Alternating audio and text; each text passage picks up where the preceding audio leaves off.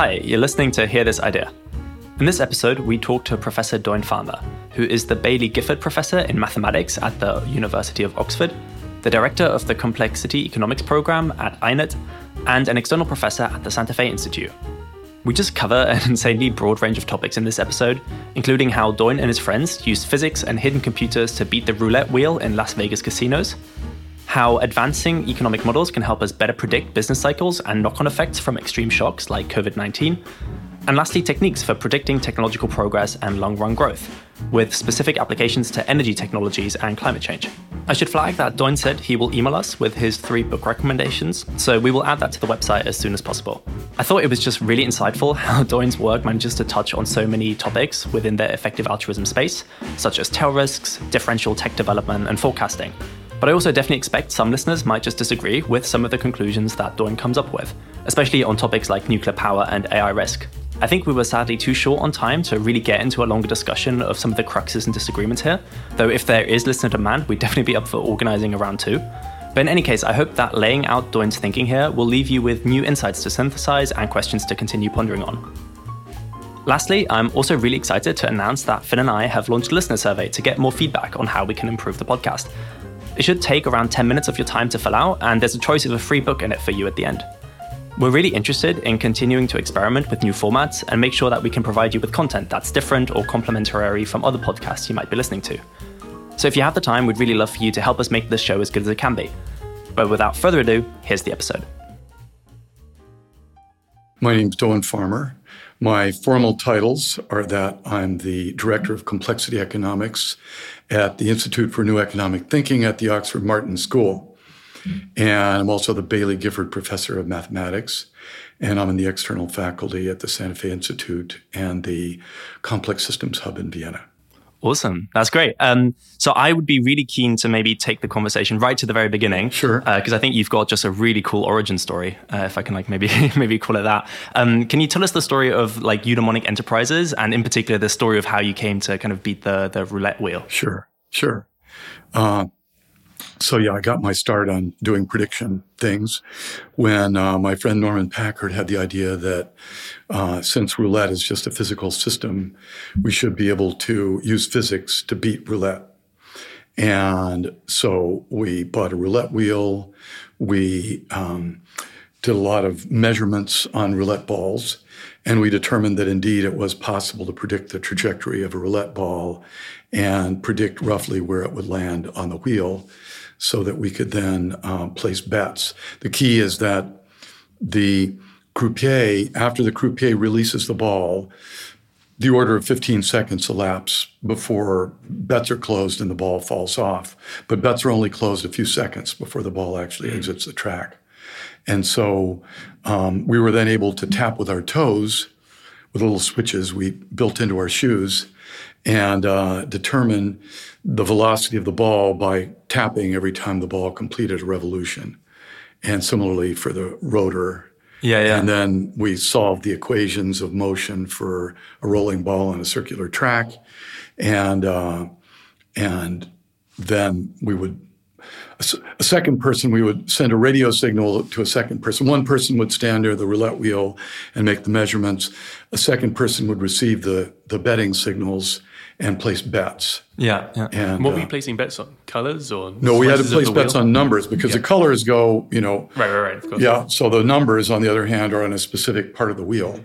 And so we placed bets on 3 numbers that were in roughly the part of the wheel we thought the ball was likely to come to.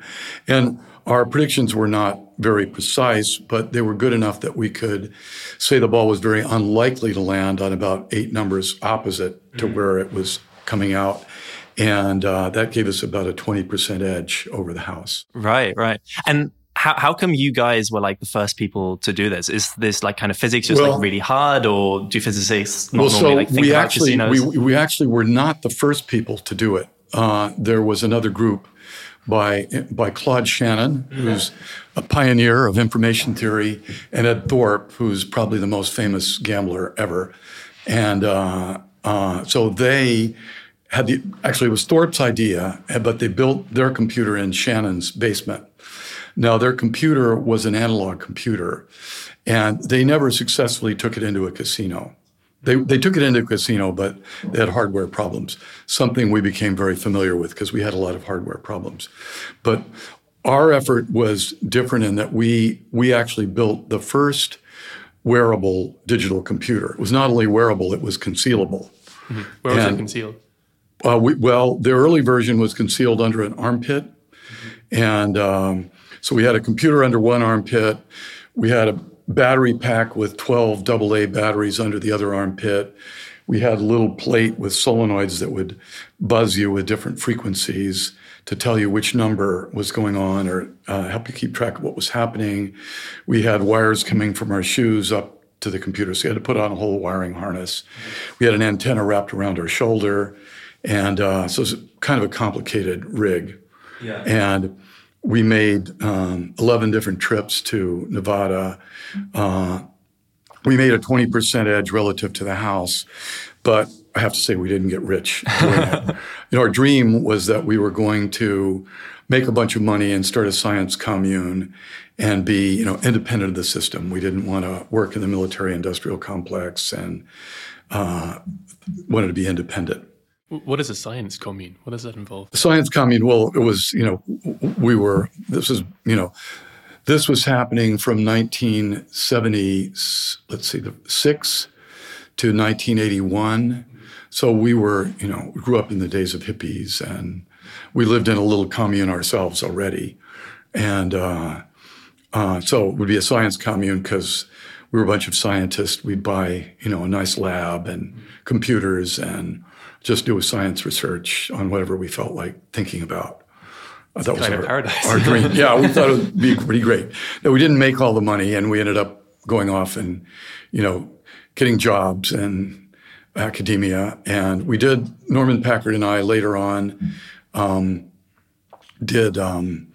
we started another company called Prediction Company that beat the stock market. So that's where we made our money in the end. And that honed our prediction skills even more. Mm-hmm.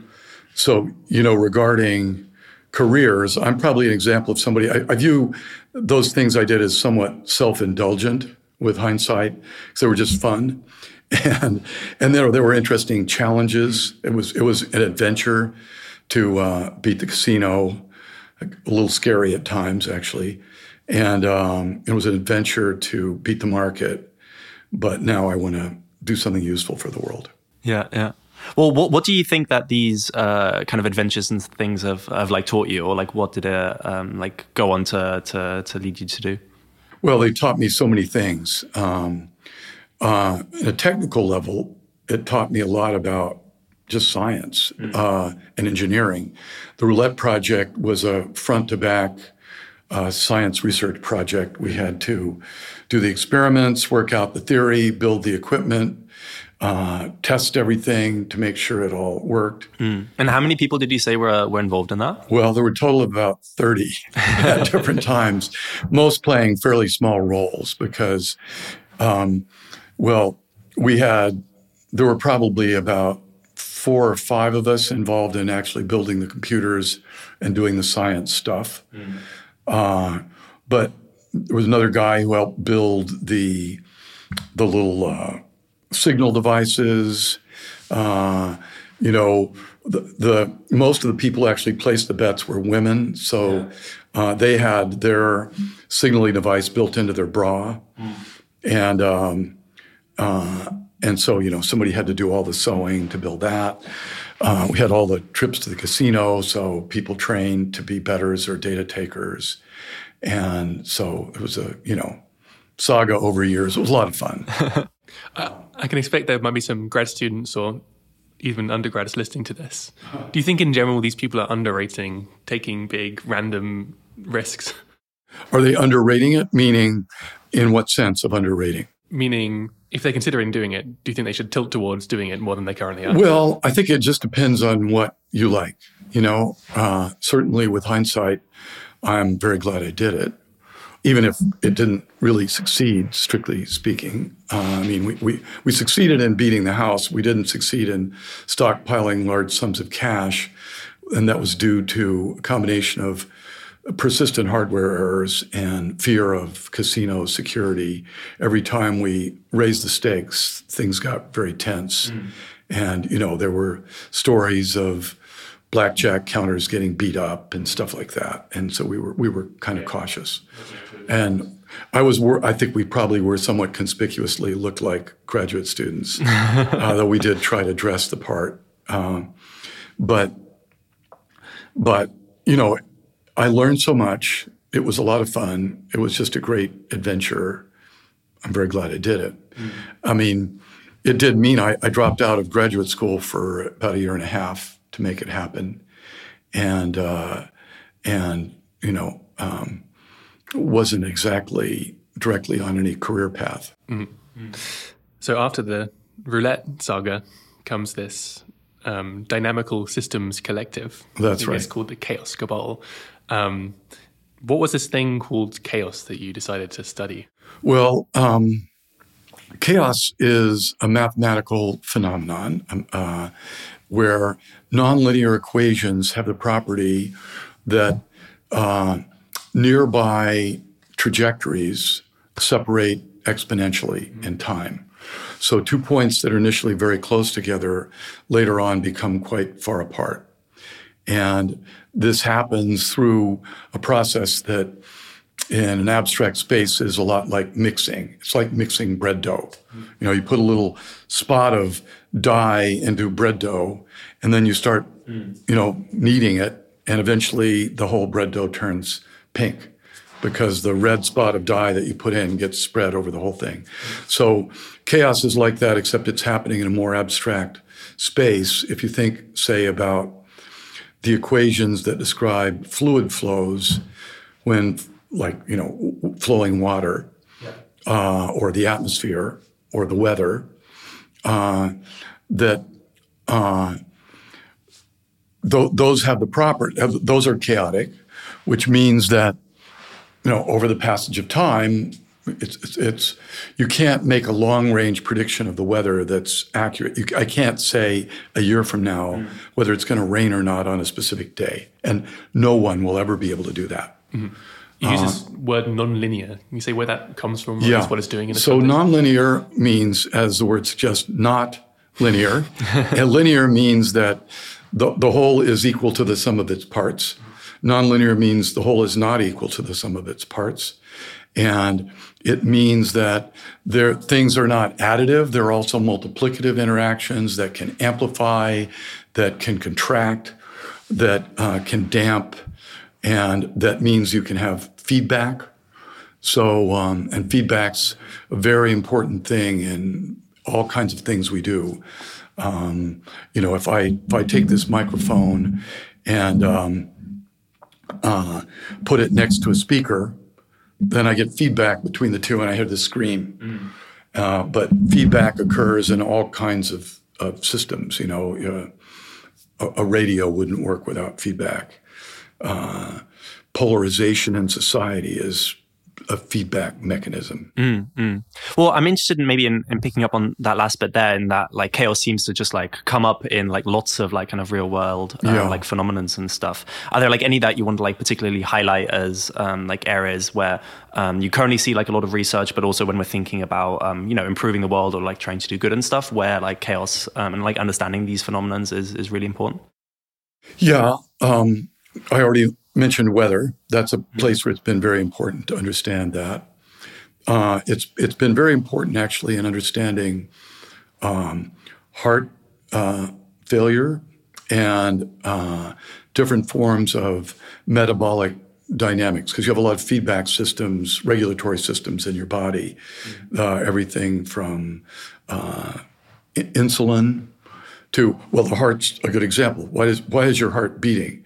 Your heart's an example of what in dynamical systems theory would be called a limit cycle. That is, it's something that spontaneously makes a roughly periodic motion, and it's doing that because of a neurophysiological feedback loop that keeps the heart beating. Yeah. And but in fact, your heart is not strictly periodic. It's varying all the time, and variations normal and healthy, but there are other modes of variation that are not, and that involve things like heart arrhythmias that can be, are examples of where dynamical systems theory and chaos have been very useful to understand these phenomena. So that's a very tangible one. One that I'm engaged in working on now is in economics, where I hypothesize that many phenomena like business cycles involve chaos.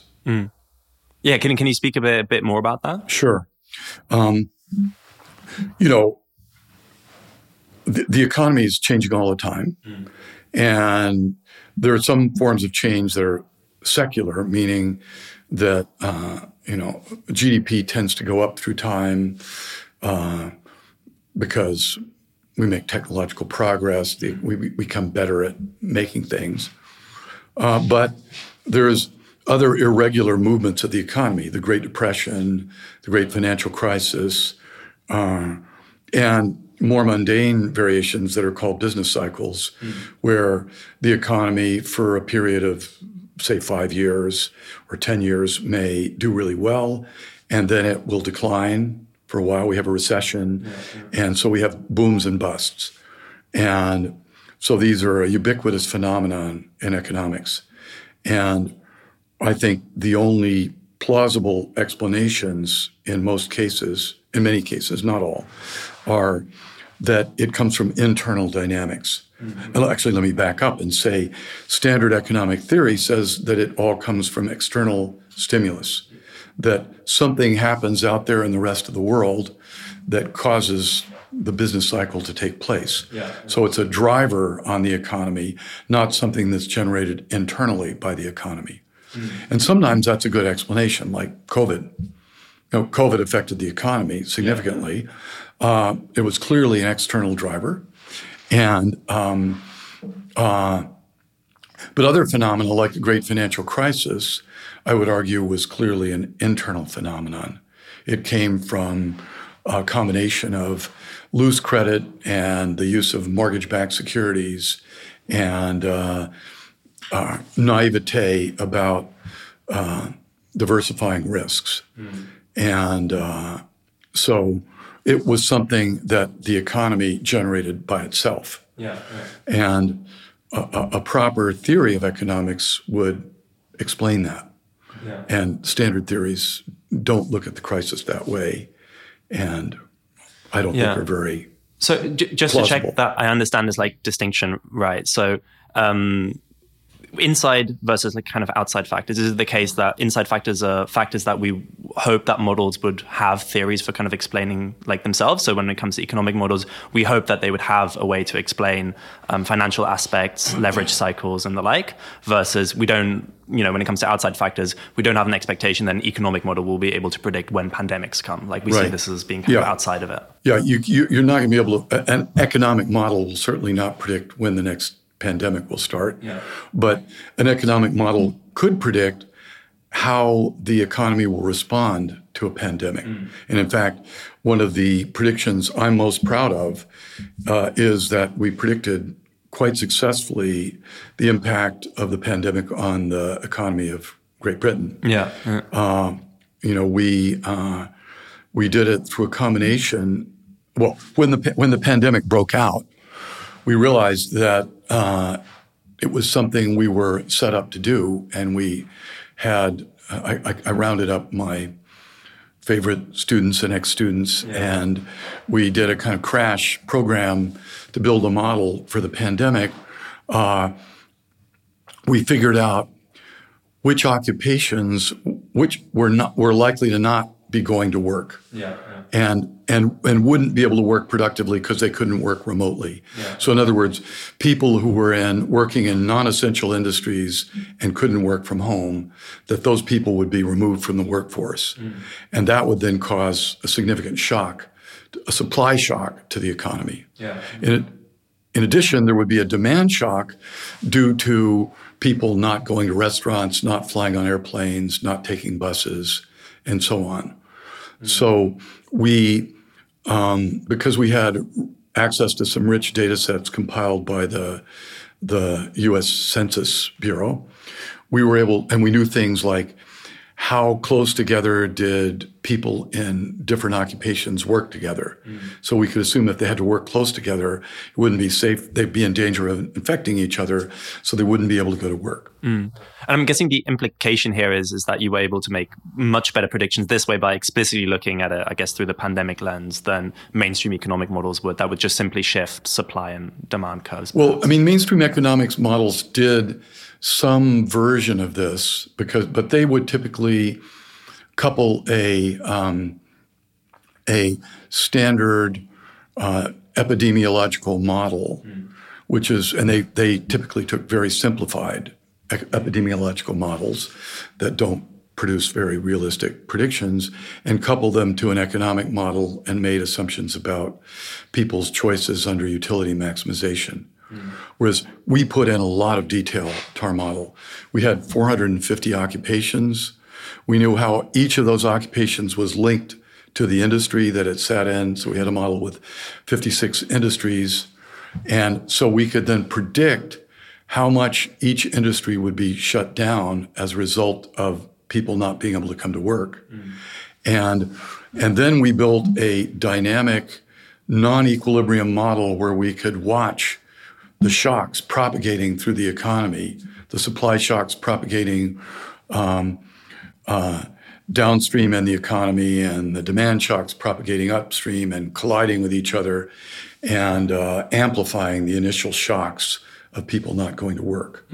Yeah, I guess I came across this analogy of the alternatives to something like, agent-based modeling, where I think the phrase is a kind of hobby horse economy. Yeah. We have these exogenous shocks which tip off the economy off balance. And because there is you can find some single fixed point which will eventually equilibrate to, and it just kind of rocks back to an equilibrium until the next shock comes along and then it starts rocking again. That's right. But it sounds like the claim is, no, this is in fact just an inaccurate picture of how economies work. Yeah, I don't think, sometimes the economy works a bit that way. And actually our model of COVID had some elements of that. That is, if we shocked it, it would just return, and waited a long time, it would return to its steady state.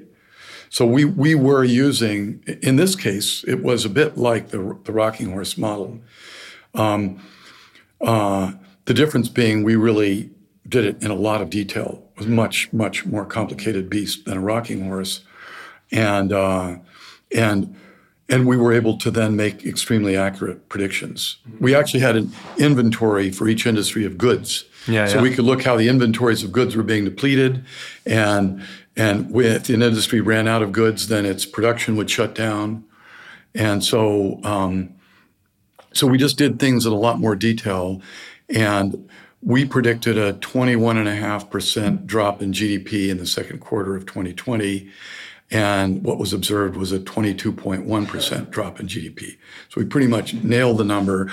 And we had, of course, you can get lucky. We did get lucky in a few respects because we've done an elaborate post-mortem of the model now. But mostly we did things right, and we also had pretty good industry-by-industry predictions. It sounds to me like when you, and I'm speaking to someone who's just naive to how even just standard models work, macro models, but when you do this thing where you're taking complexity and chaos seriously, one thing that you might get is that you begin to appreciate something you might call like systemic risk, which is to say, I guess, standardly you'll have some distribution over outcomes and the tails are going to be fairly thin. So, in 2007, the likelihood of something as catastrophic as the 2008 crisis is just like, almost totally negligible. But the tails get a bit thicker when you realize that there are these kind of complex, interactions. Someone described an analogy to me recently, which was, if you imagine some kind of plane with dominoes on it, and all the dominoes are standing independently from one another, and you're kind of shaking it. Well, the chance of one domino falling over is independent from the other. So the chance of them all falling over at the same time, or a large number, is just, you'd multiply the chance of a single one. But maybe they're close together, so that such a one domino knocks the other one over. And maybe that's just a more accurate picture of how economies work, and therefore maybe we should be taking these kind of tail risks a bit more seriously on these kind of pictures. Does that make some sense? No, that makes total sense. And been involved in several other models that really dug into that quite a bit. In our COVID model, the amplifying effect was the interaction of the shocks with each other, and the fact that if one industry shuts down and it's supplying goods for another industry, then that industry can get shut down. So that's exactly your domino analogy, right? You've got 56 industries are like 56 dominoes, except they're arranged in a way so there's a notion of upstream and downstream. For my laptop, the chip maker is upstream because you can't make the laptop without the chip. The laptop maker has to buy the chip from the chip maker, and the chip maker has to buy the raw materials for the chip from, a molybdenum mine or whatever goes into chips, and so on. So there's some amplification there and some form of systemic risk. It's even more pronounced in models we built of the financial system, where for example, we have a model I built with Stephan Turner and John Giannakopoulos, Sebastian Paledna, where we could see how we could have an economy where we would assume that the investors weren't allowed to use leverage. And as you were mentioning a moment ago, that financial system had thin tails. The market never made large crashes. At most, prices moved by 5% at a time. But if we let the investors start borrowing money and using leverage to buy stocks on borrowed money, then as we turned the knob up that turned the leverage up, we saw the economy get more and more varying in its behavior. We saw crashes start to happen. We saw heavy tails in the outcomes so that you could get crashes as big as 40% in a single day. And so that was a good example of systemic risk because it's the interactions of investors with each other and the fact that once you use leverage, you can be forced to sell into a falling market in order to maintain your leverage limit. So, and ironically, it's precisely the measures that are taken to mitigate risk that cause the crash to happen.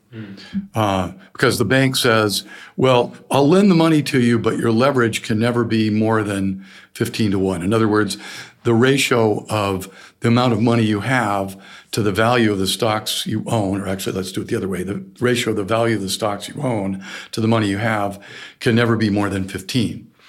Then the problem is that if the market crashes or starts to go down, maybe it's not crashing yet, it's just going down, that means your leverage goes up, which means you have to sell stocks in order to bring your leverage down to where it was.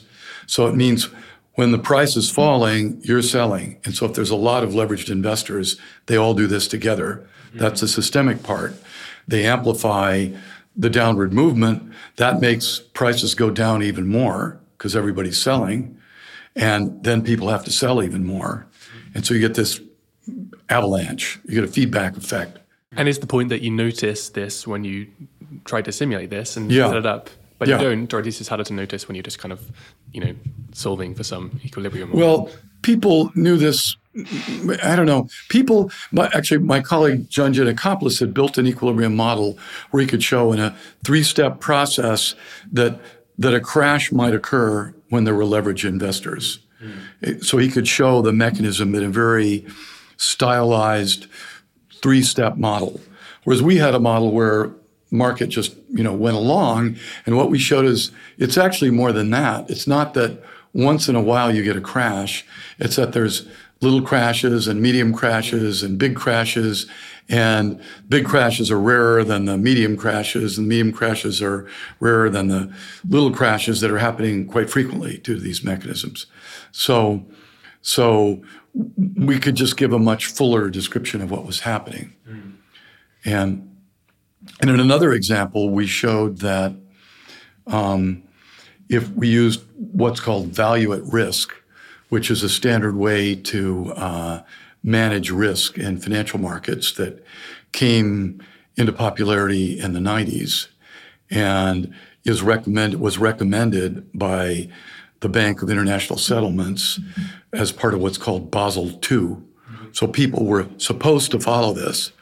And the basic idea is that if markets become more volatile, that means that they're likely to be more volatile in the future, which means that you should reduce your leverage. And if I'm like an institutional investor, I'm going to be following this kind of Basel II Yeah, setup? almost everybody. When we had Prediction Company, we followed Basel II. Yeah. It was a standard thing to do. And but we built a model that showed that if everybody follows Basel II and everybody's using leverage above some level, then you get an oscillation where the whole market will climb for 10 years, roughly, because, prices go up, but volatility goes down. And this is exactly what happened in the run-up to the great financial crisis. For about 10 years, the market went up, prices went down because everybody's risk management practice is damping these little fluctuations. But then through time, as volatility goes lower and lower, leverage gets higher and higher. And leverage goes up non-linearly under Basel II. And so eventually leverage got high enough that it hit kind of a critical point. And then any little disturbance can cause the market to crash because everybody starts, again, selling into a falling market. And you have a crash, and then the cycle would repeat itself. Repeated itself chaotically. Each crash was not exactly the same as the previous crash. But, this could happen even without any noisy inputs. So it's chaos happening. So we could see this happening in a very simple model that produces dynamics that looks a lot like what happened in the run-up and then during the great financial crisis. So our point was that, back to what you said, it's systemic risk. And systemic risk due to boundedly rational, that is not fully rational investors, not investors who don't understand everything, because none of us understand everything, making choices that seem very plausible to reduce their risk, that turn out that would be good. If only one investor was doing that, would be very sensible. But when everybody starts doing it, the whole market starts acting in sync and systemic risk takes over. Yeah, so maybe zooming out a bit, I guess like one way in which I hear a lot of these like complexity economics arguments is that in large part we just have, these amazing advances in kind of computing and data that just let us do a whole bunch more with like models, and why not like do this? So I guess like with the COVID example you gave, a lot of this seems to be like linked to just having like data that lets you model heterogeneous agents and networks.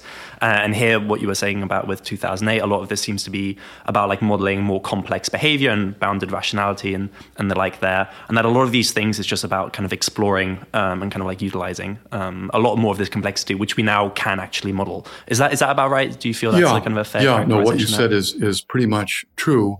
I think there's also a different conceptual framework about how the economy works. Standard economics, mainstream economics, all drives equations and then solves equations, and the equations are derived from assumptions about selfish utility maximization. So each agent is, this is called methodological individualism. Each agent makes choices that are computed from a theory that are designed to maximize utility. And so we say, well, we don't think that's the right way to think about this. Really what happens is people have behaviors, and you can observe their behaviors. They use heuristics, simple rules of thumb, to make decisions. They reason at some level. There's some learning going on, but the learning's relatively simple. And so people muddle their way along and make decisions to get by. And they may have goals, but they're not utility maximizers. I mean, they may even try to achieve their goals. They probably don't in general achieve them perfectly. And so we model the world with those kind of rules and computer simulations.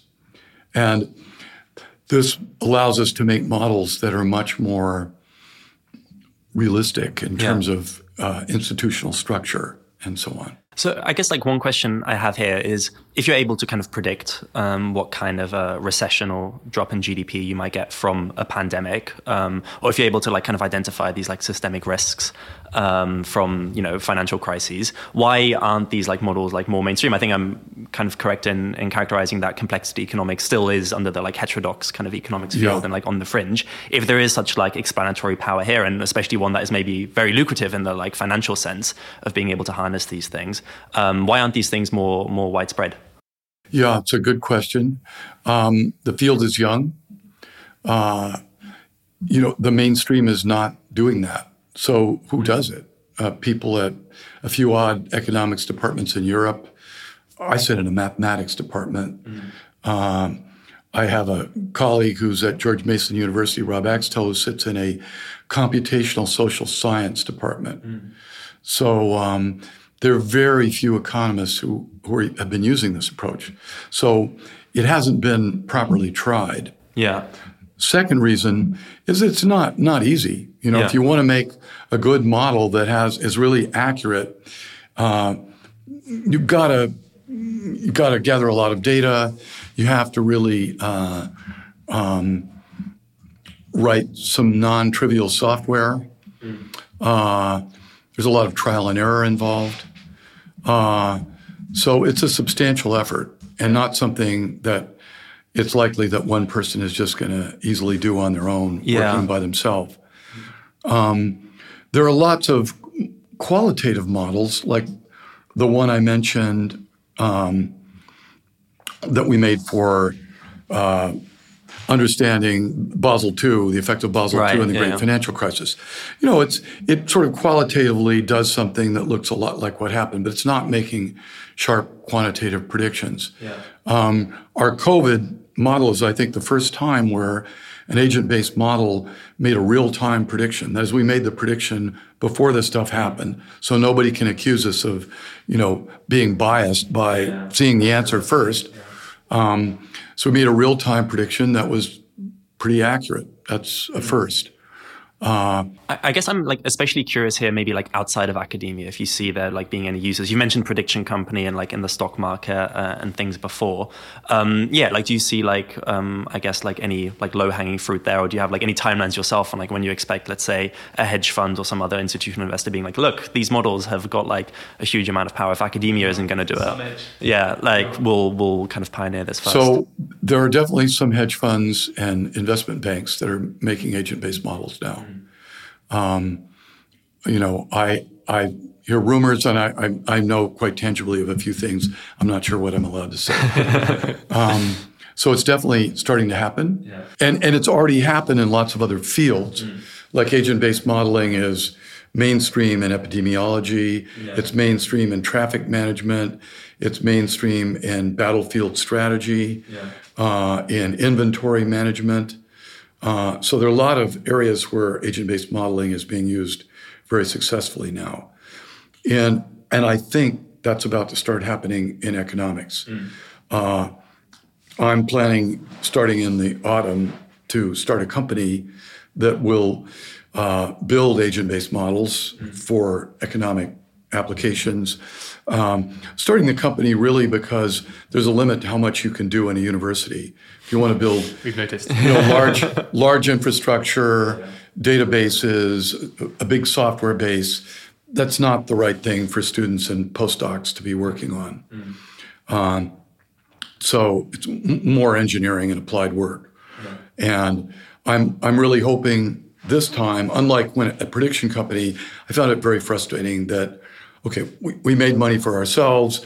We made a lot of money for some Swiss bankers, and we had to keep everything secret, so it didn't do much for the world.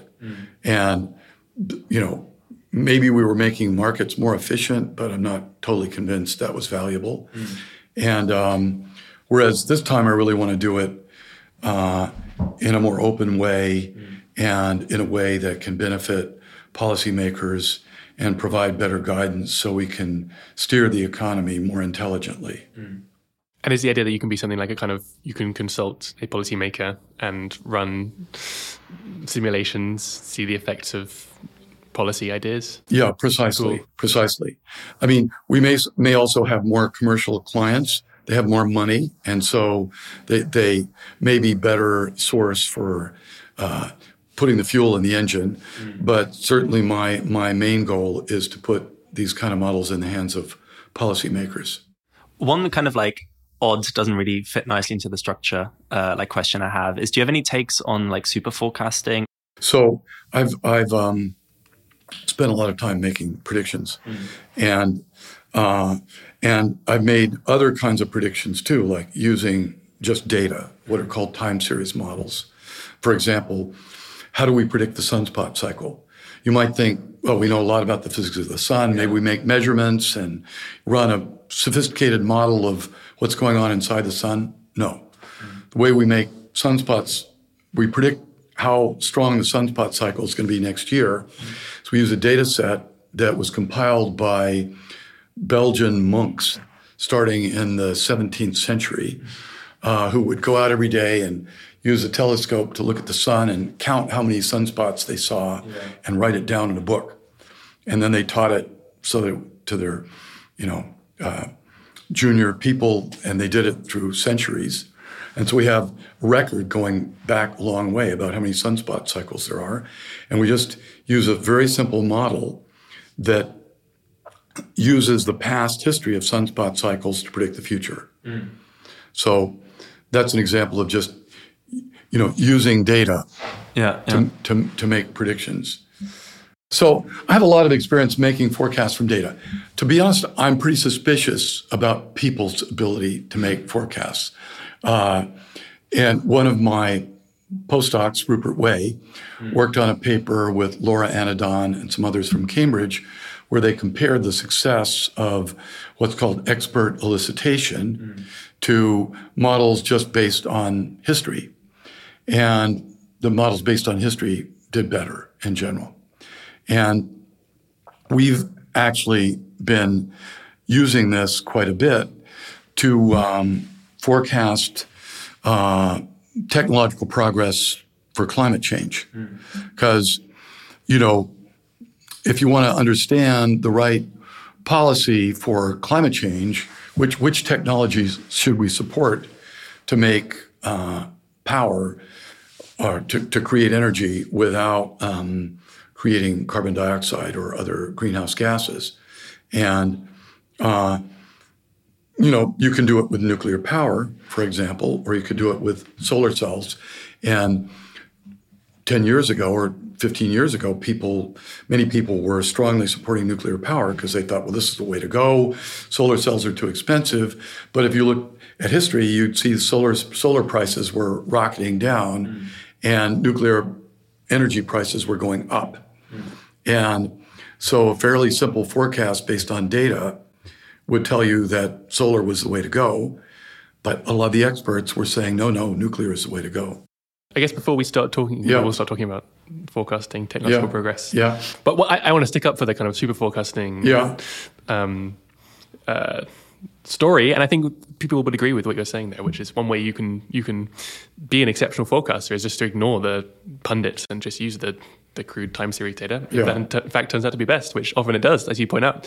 So I'm not actually sure there's a huge difference of opinion there. Well, yeah. The question is, what are the super forecasters doing? And I don't deny the possibility that they might be able to do very well, but we're lacking any substantive studies on how well people do, actually. Is that the case? So I guess I can write down my predictions and then I can score them and I can learn about my accuracy and my calibration over time. Yeah. It's a long process, but it is quantitative. Yeah. No, but I haven't. I mean, there may be studies I'm unaware of.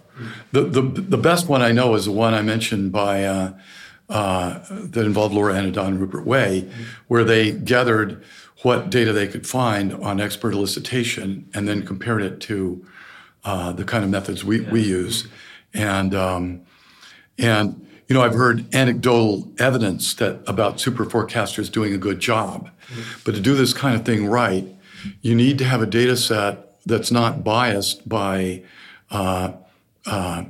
data sampling, where you just pick the good stuff and you leave the bad stuff out. Yeah. And so it's very easy to come up with a biased study. And I haven't seen any unbiased studies to show that. It may well be that some people are really good at forecasting or not. But in some sense, I'm saying maybe the people who are exceptionally good are good precisely because they ignore their biases and kowtowing to the experts. I guess it's a question of like, when we say expert elicitation, like who are the experts? Is it people trained in forecasting, or is it people trained in the domain in which like a forecast question is being asked? Yeah. And people have in the past tended to look to people with domain knowledge. That's right. And they're often biased. If you're an expert in nuclear power, you're going to tend to be biased to think things are going to go well and nuclear power is going to do well. And so it's been a complicated story. Yeah. Well, let's maybe shift the conversation to, as we kind of touched on there, this question of like technology. One way I kind of want to frame this is we've previously were talking about kind of business cycles, which are maybe these kind of like short-term like fluctuations in the economy. But really when economists, I think, are often asked about what is like the real drivers of like long-term economic growth and in that sense kind of prosperity too, technology really seems to play a kind of central role. And in some ways, technological innovation looks like a really random kind of chaotic process. People come up with ideas, kind of out of the blue, and it's like really hard to get a sense as to like what that might lead to. But one of the like interesting insights here is that maybe this thing actually does have some kind of insights. So maybe a question to kind of kick things off here is how predictable do you think technological progress is?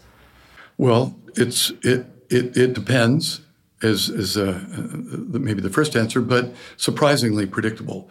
While we can't predict the precise innovations that will cause improvements, trajectories of improvement can be very predictable. And the most famous example is Moore's Law, which was formulated by Gordon Moore in 1965, when he said that the density of integrated circuits had been doubling every, initially said 18 months, and then made a little correction and said, well, really, I think it's about every 2 years. And that prediction's been remarkably accurate 70 years into the future from then. And it's now finally stopping because it's hit a fundamental wall, but it had a 70-year run of doing really, really well. And it turned out that increasing the density of integrated circuits meant not just making chips smaller, but making them more power efficient and making them faster. And that means that computers are roughly 1 billion times faster than they were in 1965. And so it's quite a remarkable prediction. And one of the things we've been involved in showing is that this phenomenon doesn't just happen for computers. It happens for lots of other technologies. Not every technology, most technologies don't show it, but some technologies do. Integrated circuits have dropped in price, as Moore said, increasing in performance, doubling their performance roughly once every 2 years, which translates into about a 40% improvement per year. Solar photovoltaics have improved at roughly 10% per year. And they have been doing that since their inauguration in 1958 for the Vanguard satellite. So it's the first commercial application of a photovoltaic cell. So it's been a remarkably steady improvement trajectory. It has wiggles and bumps, but it, roughly speaking, has stayed on that course. Wind power has also gone down at a fairly steady rate. Lithium batteries have showed a fairly steady improvement rate. These are all key technologies for climate change. But other technologies like fossil fuel prices now are within a factor of 2 of what they were 140 years ago. Fossil fuel prices like coal, oil, gas, they bump up and down. They vary through factors of 5 or even 10, but there's no systematic trend. And the efficiency of combustion engine cars and vehicles as well, I looked at recently. It's roughly constant. It's roughly constant. I mean, it went down at the beginning. Yeah. And then it kind of plateaued. And maybe it could go down a little more. But it's not like solar cells have improved in power in cost by a factor of 5,000 since their inception. So this has something to do with something called Wright's Law. Yeah. So Wright's law is related to Moore's law. It's actually stated much earlier. Moore was not aware of it when he stated Moore's law. Wright's law dates back to 1936. And Wright, a very interesting guy, Theodore Wright, was his two brothers were very famous. One of his brothers was Sewell Wright, who's one of the most famous evolutionary biologists. His other brother was Percival Wright, who's considered one of the founders of political science. But Theodore Wright was a flyer in World War I, was a flying ace who then came back and went to the aviation business. And so he was a businessman. But in 1936, he wrote one scientific paper, based on the observation that every time a aircraft manufacture plant doubled its production, the cost of manufacturing the airplane tended to drop by about 20%. Mm-hmm. And so people latched onto this law and used it not just for airplanes, but other technologies, and not just at the level of factories, but for global production of technologies. Sure. And so to be clear, this is the idea that costs drop as a kind of power law function of total cumulative production. That's right. To date. And apparently, this applies to solar PV, to semiconductor chips, to aeroplanes. These are very different technologies. And also, for any particular technology, it's not as if the innovations which are getting them cheaper and cheaper are the same every year. So what's the kind of general story or explanation that you can give for why this kind of pattern apparently seems to hold? Well, there's several factors, and it's hard to tease them apart. One of them is what's called learning by doing. The more you do something, the more you learn about it.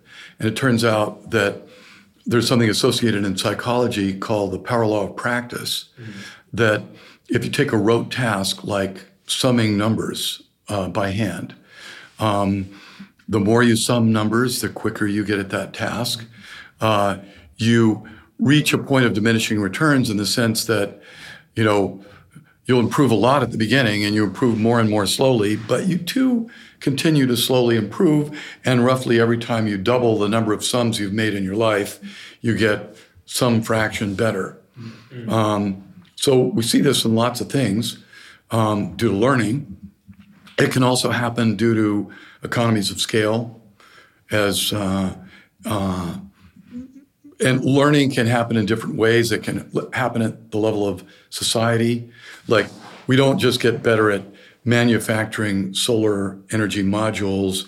We get better at installing them cheaply. So learning is certainly a big factor. We have a model where we assume that engineers can improve things by just throwing darts at a dartboard. Yeah. And they're smart enough to see when they've made a good throw and realize that throw's better than some past throw. And I guess you can zoom in on the winning throw and then iterate again. Yeah. And it gets harder and harder to improve through time because your best throw gets pretty good, so you've got to beat an increasingly better throw.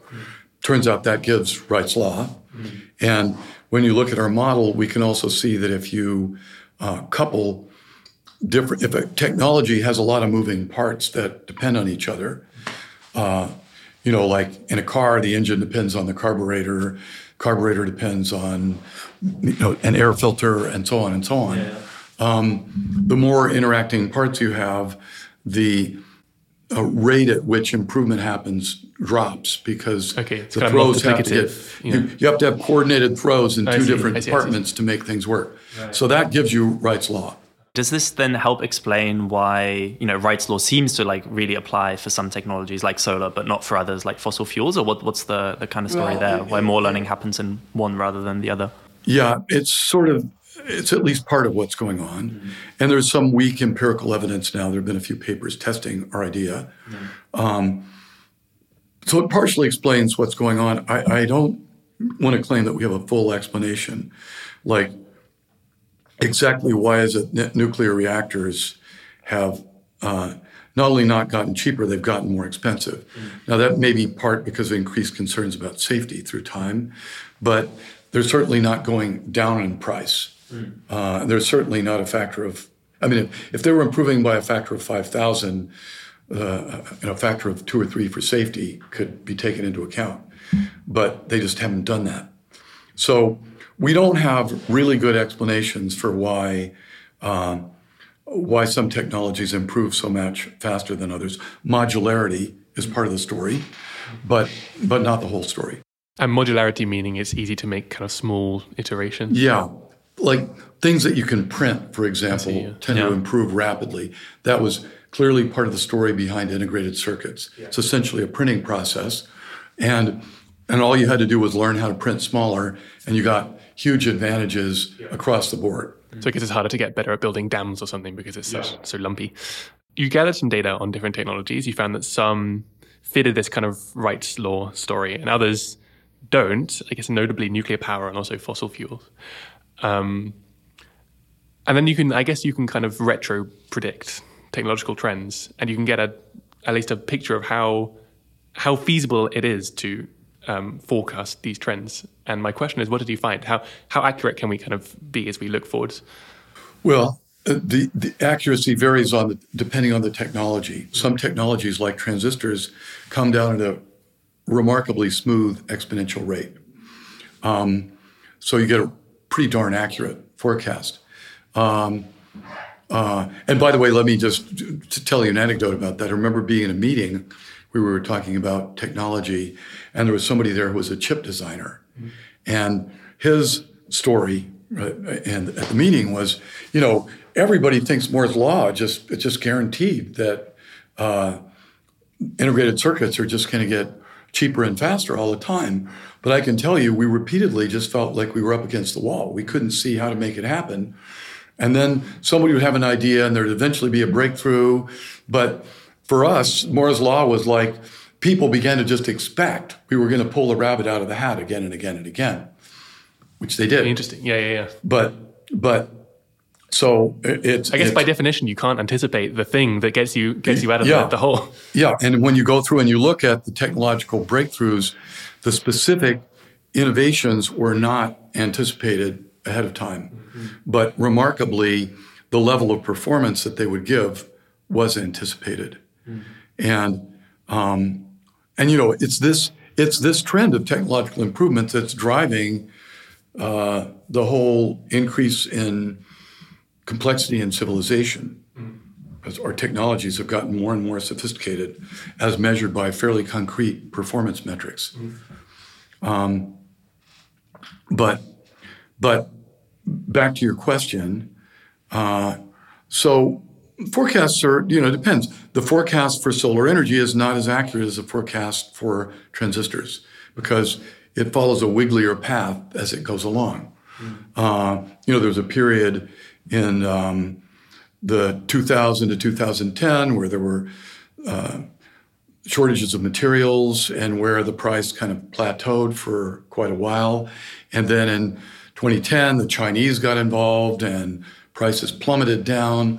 But so we can't predict any of that. Yeah. But long range, you draw a line through 40 or 50 years of data, it's pretty steady. And in fact, in 2010, by doing that, I made a forecast that was published in Nature that solar energy was going to be cheaper than coal-fired electricity by 2020.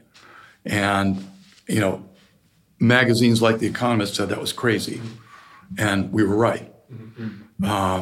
So it has been shown to be useful in making predictions. They're not perfectly accurate. And in fact, I think our biggest contribution has been showing how to forecast how accurate the predictions will be. Because a prediction's not very useful unless you know how accurate it is. If you make a prediction but it's wildly inaccurate, then you probably shouldn't pay much attention to it. Yeah. But we can quantify a priori how accurate the predictions from this method are, from Wright's law or Moore's law are, and then use that to make probabilistic predictions and therefore we know how accurate the predictions are. And that's something we've tested on 50 technologies, making 6,000 predictions, pretending we were in the past and forecasting the future. There's some lesson here, just briefly, and then maybe this won't make sense, but there's some kind of U-curve with how accurate you can be with forecasts, where, like the weather, I can easily predict the price of semiconductors tomorrow because I know it'll be similar. In the short-ish term, on the order of couples of years, well, I just can't anticipate the supply chain shortage or whatever, so it's close to noise. But then again, in the long term, let's say something like 5 or 10 years, then you can begin making the kind of predictions that you did about solar PV, because you can look at these kind of long lines which roughly hold when you zoom out far enough, and you can just kind of go forwards again. And of course, the very long term, then things get fuzzy again. But there's some kind of valley where both sides you can make roughly confident predictions. Well, there's it depends on what you're trying to predict. Like maybe just to take the weather example, I can't predict whether or not it will rain, on this date a year from now, but one can predict in climate models. One can predict if the CO2 level goes up, that the world will warm. And it's because you're making a different kind of prediction. You're making a statistical prediction. You're not predicting what's going to happen on a specific day. You're predicting that, on average, winters are going to be warmer than they were. And so you always have to, some kinds of predictions are possible and others aren't. It's just like us saying that we can predict this technology's likely to get better in terms of its performance, or this lineage of technologies, because a technology is never the same. That's how you improve them. You keep changing the technology, but there are lineages, and you can predict this lineage is very likely to lead to improvements, and this other lineage is not. There is like kind of a tension or something I see here with this, on the topic of kind of climate change and solar power versus like other energy sources, which is that there's like this worry I have that, Wright's law is this like, really like awesome kind of predictive thing, kind of like backwards looking. But as we've seen with Moore's law as well, like we can kind of hit barriers and this thing can kind of slow down. And there's this question of, as a world, should we be taking this like one really big bet on solar power and all the like kind of complementary technologies that kind of come with it as batteries and other things, because they've worked so well in the past? Or is there like a risk here, maybe even a systemic risk, that like a lot of the world becomes dependent on what are also just a few kind of like rare supply chains and like rare minerals and the like? And I'm curious, when you're thinking about, I guess, the policy implication of this, how much of this is like a solar power kind of forward question versus we need a like broader portfolio of technologies? Yeah. So it's a good question. So we've written some papers about this. We actually, the paper is called Wright Meets Markowitz. So Wright is Wright's law, and Markowitz is Harry Markowitz, who is the inventor of portfolio theory. And in Markowitz-style portfolio theory, you choose assets that you're going to invest in, but you assume that your investments don't affect what those assets are going to do. And you also assume that the risk and the return on the assets and their correlation to each other with perfect precision. And if you do that, you can that's the right way to invest. But there's two big differences in investing in technologies. One is that you don't know the outcome. There's a lot of uncertainty. And the second is, we can forecast progress, but there's uncertainty in those forecasts. But the other is that your investments affect the outcome. And that's a big difference, because if you want to get a technology to go down its learning curve, you've got to invest in it. So if the world consisted of 1,000 technologies, all of which were all the same, what should you do? And Markowitz would suggest, Harry Markowitz wouldn't, he's a very smart guy, but the theory, naively used, would suggest you should just invest in all 1,000 technologies. But because you have to investment is required to make progress, that would be the wrong thing to do. What you should do is pick some of them, not one, because there's uncertainty about their characteristics, but pick a few of them and invest in those. And how many you should pick depends on the nature of the uncertainty. So you shouldn't put all your eggs in one basket. Neither should you put one egg in every basket. You should put a few eggs in the right baskets. And, because it takes a long time to bring a technology to fruition, to commercial use in a practical way. I mean, it takes typically 50 years or more. And so at this stage, when we think about a problem like climate change, we know a lot about the track record of the technologies. So we have a lot of information that we can use in making these investments. But we shouldn't just make a bet on one thing. We don't know enough to do that. Yeah. And so, we're, in addition to solar, we're betting on wind. We should keep doing research on other technologies. Fusion may eventually pay off someday. Yeah. And it actually has a pretty good performance record. So, though it's starting from a long distance away, but it may eventually turn out to be a good thing. So we should keep doing some more research on that, keeping some options open, but we do need to make some bets and put our money down on the table and just go for it in enough technologies to really make it happen. And there's definitely like an overarching kind of story here of when we're talking about bets. It's not necessarily like zero-sum game amongst just these technologies. If you look at R&D spending on just like clean energy as a whole, it's like pretty small compared to like loads of other things. Yeah. But, we do have some bets that I could definitely say are bad bets. Yeah. We shouldn't be betting on fossil fuels anymore. Yeah. No research should go into fossil fuels any longer.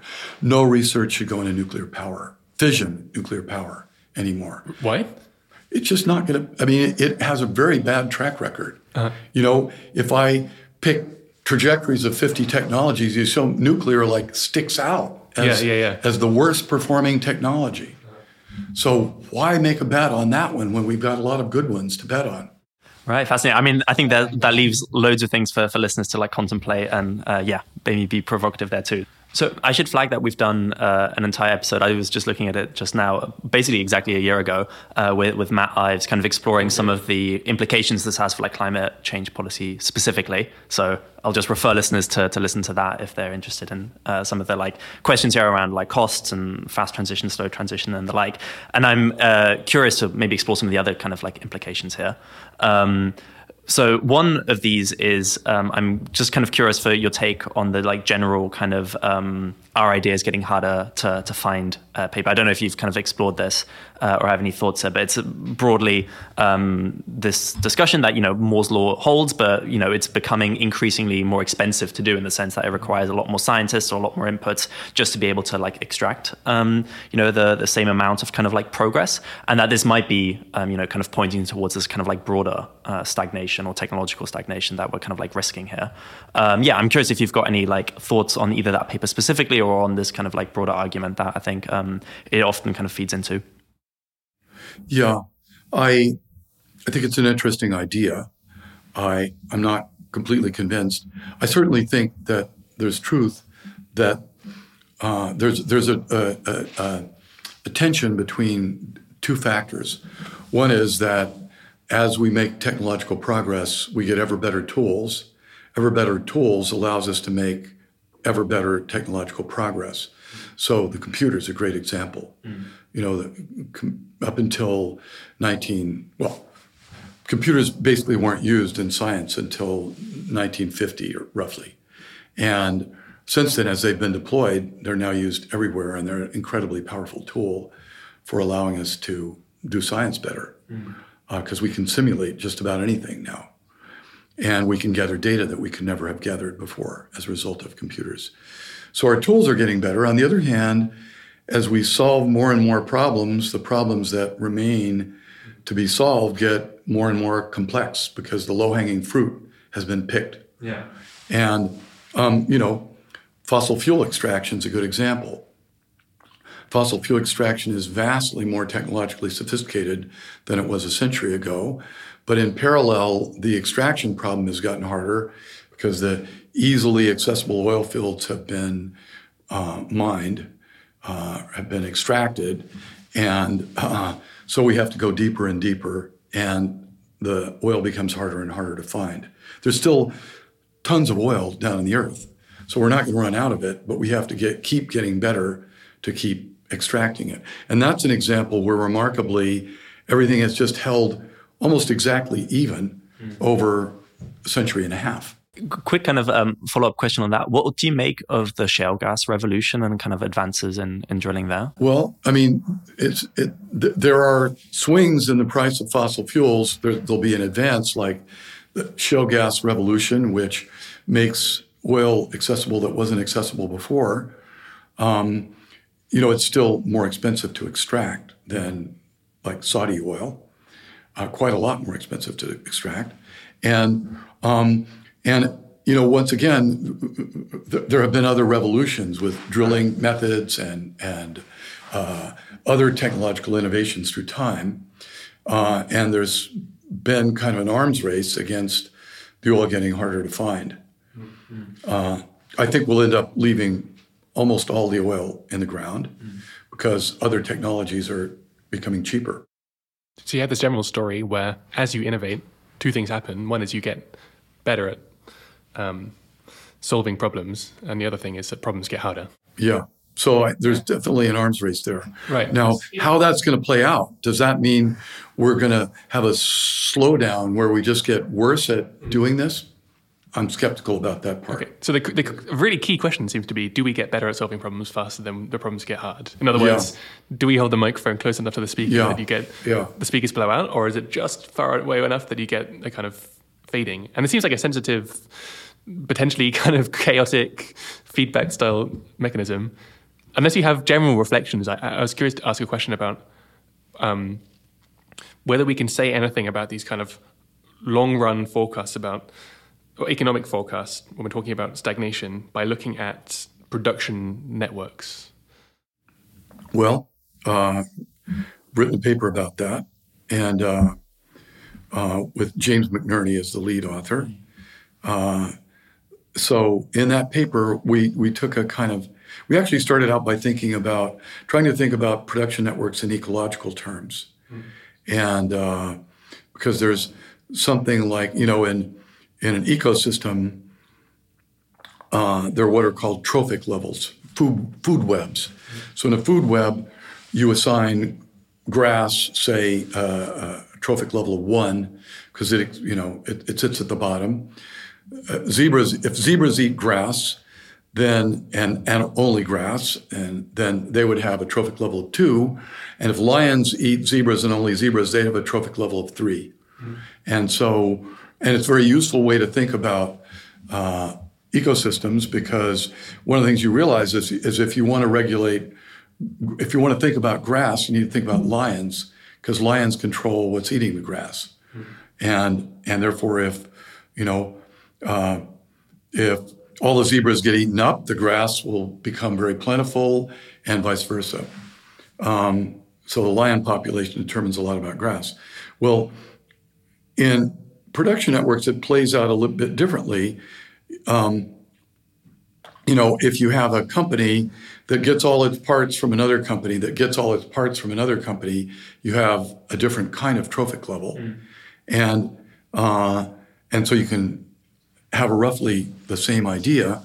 It turns out both in food webs are never so simple as having trophic levels 1, 2, 3, because zebras eat other things than grass. Lions eat other things than zebras. There can be feedback loops because a bacteria will eat decaying lions, and worms will eat decaying lions, and those may be in the soil, and so feedback loops can be more complicated. But you can still calculate trophic levels for organisms in an ecology by looking at the dietary fractions. If you can measure what fraction of a lion's diet is a zebra, and you do that for all the things the lion eats and all the things all the other animal eats, then you can calculate the levels in a consistent way that is actually very useful for managing ecosystems. And you can do the same thing in economy, except it's looking at, in a given industry, to make a given product, what fraction of their inputs come from the other industries. You use exactly the same set of equations to calculate that. And now the remarkable thing that we discovered is that it's not, that this is useful for thinking about production networks, because innovation is proceeding in the same way. If the maker of the chips for your laptop makes an innovation, that'll cause the price of the chips to come down for a given performance level, which will make your laptop for a given performance cheaper. And or similarly, for the same price, you'll get a better laptop. So one of those two things will happen. And so the prediction we made is that industries with deep supply chains will improve more quickly than industries with shallow supply chains. And that prediction held out remarkably well in data. So it's kind of harks back to Adam Smith's idea, except we're not just sharing, specializing to make production efficient. We're specializing to innovate better. And I guess there's kind of like a sectoral story here as well, which I'm keen to maybe get to as well, which is that as economies move maybe from agricultural to manufacturing, these kind of supply chains become a lot longer, and hence innovation kind of accumulates quicker and we see quicker growth. But then interestingly as well, as economies maybe move from manufacturing to more service sectored industries, these supply chains get shorter again as well. And I'm curious if you can maybe speak a bit more about what this kind of means, maybe for the like secular stagnation hypothesis. Yeah, as a whole. This may be a partial explanation of secular stagnation, because economies tend to go through cycles. You start out with a primitive economy where there's just agriculture, and then you acquire metalworking and more sophisticated technologies, and then eventually you have a transition after the Industrial Revolution where you get powerful manufacturing capability. There's a lot of specialization, and the trophic level of the economy increases, which, according to our theory, means the rate of innovation should increase too. And then through time, if manufacturing is outsourced to other places, then it becomes more of a service economy and the innovation rate slows down. And we, roughly speaking, saw this to be true in the data. But it's not fully tested because it's hard to actually measure these trophic levels very far back, very accurately. I was going to ask that. So how do you go about coming up with some measure of the trophic level of the world economy? Well, in this case, we took advantage of something called a World Input-Output Database that allows us to go back about 14 years initially. It's now longer than that, but the first data set, we only could go back 14 years. But we could see these trends quite clearly over the 14-year span because they had the inputs and outputs for each country and each industry for 35 industries and 43 countries over 14-year span of time. And but yeah, data is hard to come by. I was curious to kind of pick up on a question Finn asked earlier about this kind of like almost like arms race, right, between ideas getting harder to find and us getting more tools. Do you have a sense or like any like, or even just like aspects you think are like really important to consider when thinking about this question as to like which side might win out? Either, this being a drastically different world where we kind of like stagnate and plateau versus a world where, we really kind of see exponential growth or what have you, kind of like very weird futures. I don't feel like I can hang a prediction on firm ground, but if I can just speculate, there's a sort of a dichotomy. At one poll, you've got Ray Kurzweil, who says, we're becoming more and more, our technology is becoming more and more sophisticated, and we'll start to see feedback where we're effectively designing ourselves. And I think he's right that will happen. So at one end, you've got Ray Kurzweil, and at the other end, you've got Robert Gordon, who says that the golden days of technology were 1880, the days of Edison, when we created all the modern comforts of society, refrigerators and light bulbs and, recording equipment and movies and all these things that make our life pleasant. And so Ray Kurzweil has a science fiction view that we're going to evolve beyond something that you would call human. And Gordon imagines we're just going to stay human forever, and all we really needed were refrigerators and light bulbs. And I think, to be honest, I think Kurzweil's closer to being right, though Kurzweil had completely unrealistic timescales over which evolution was going to happen, and I think at times a completely unrealistic idea about what that will really mean. Do you have any thoughts on artificial intelligence and timelines there? Yes, I think, we're already seeing substantial improvements in artificial intelligence that went beyond what was anticipated 20 years ago by quite a bit. Although that's oscillated through time. There was a period in the 50s and 60s where people were saying, we're going to solve all these problems really fast. And they thought they were going to make artificial computers that could think like people in a matter of a decade or something. And that just didn't turn out to be true. They thought that problems like face recognition or voice recognition were going to be easy. They turned out to be hard. So when I was a graduate student or a young postdoc, people had suddenly dawned on them, these are hard problems. And then we've seen them get solved. Yeah.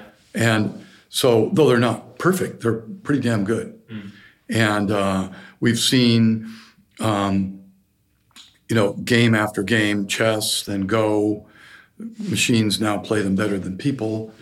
There's still some things machines can't do. Yeah. And current machine learning methods like deep learning neural nets still cannot really form a sophisticated model of the world. They don't form a model that they can explain to you the way a child does. Yeah. Children are doing something that we still don't understand. The developmental process of a human being from age 1 to 5 does something that's still magic from the point of view of AI. But I think we'll eventually figure out what's going on there. And so I don't see any impenetrable barriers to AI doing everything that we imagine it can do. But I also don't see the kind of doomsday scenario that people like Nick Bostrom throw out. I think that's just kind of silly. And because I think we see the way AI and human beings exist symbiotically now.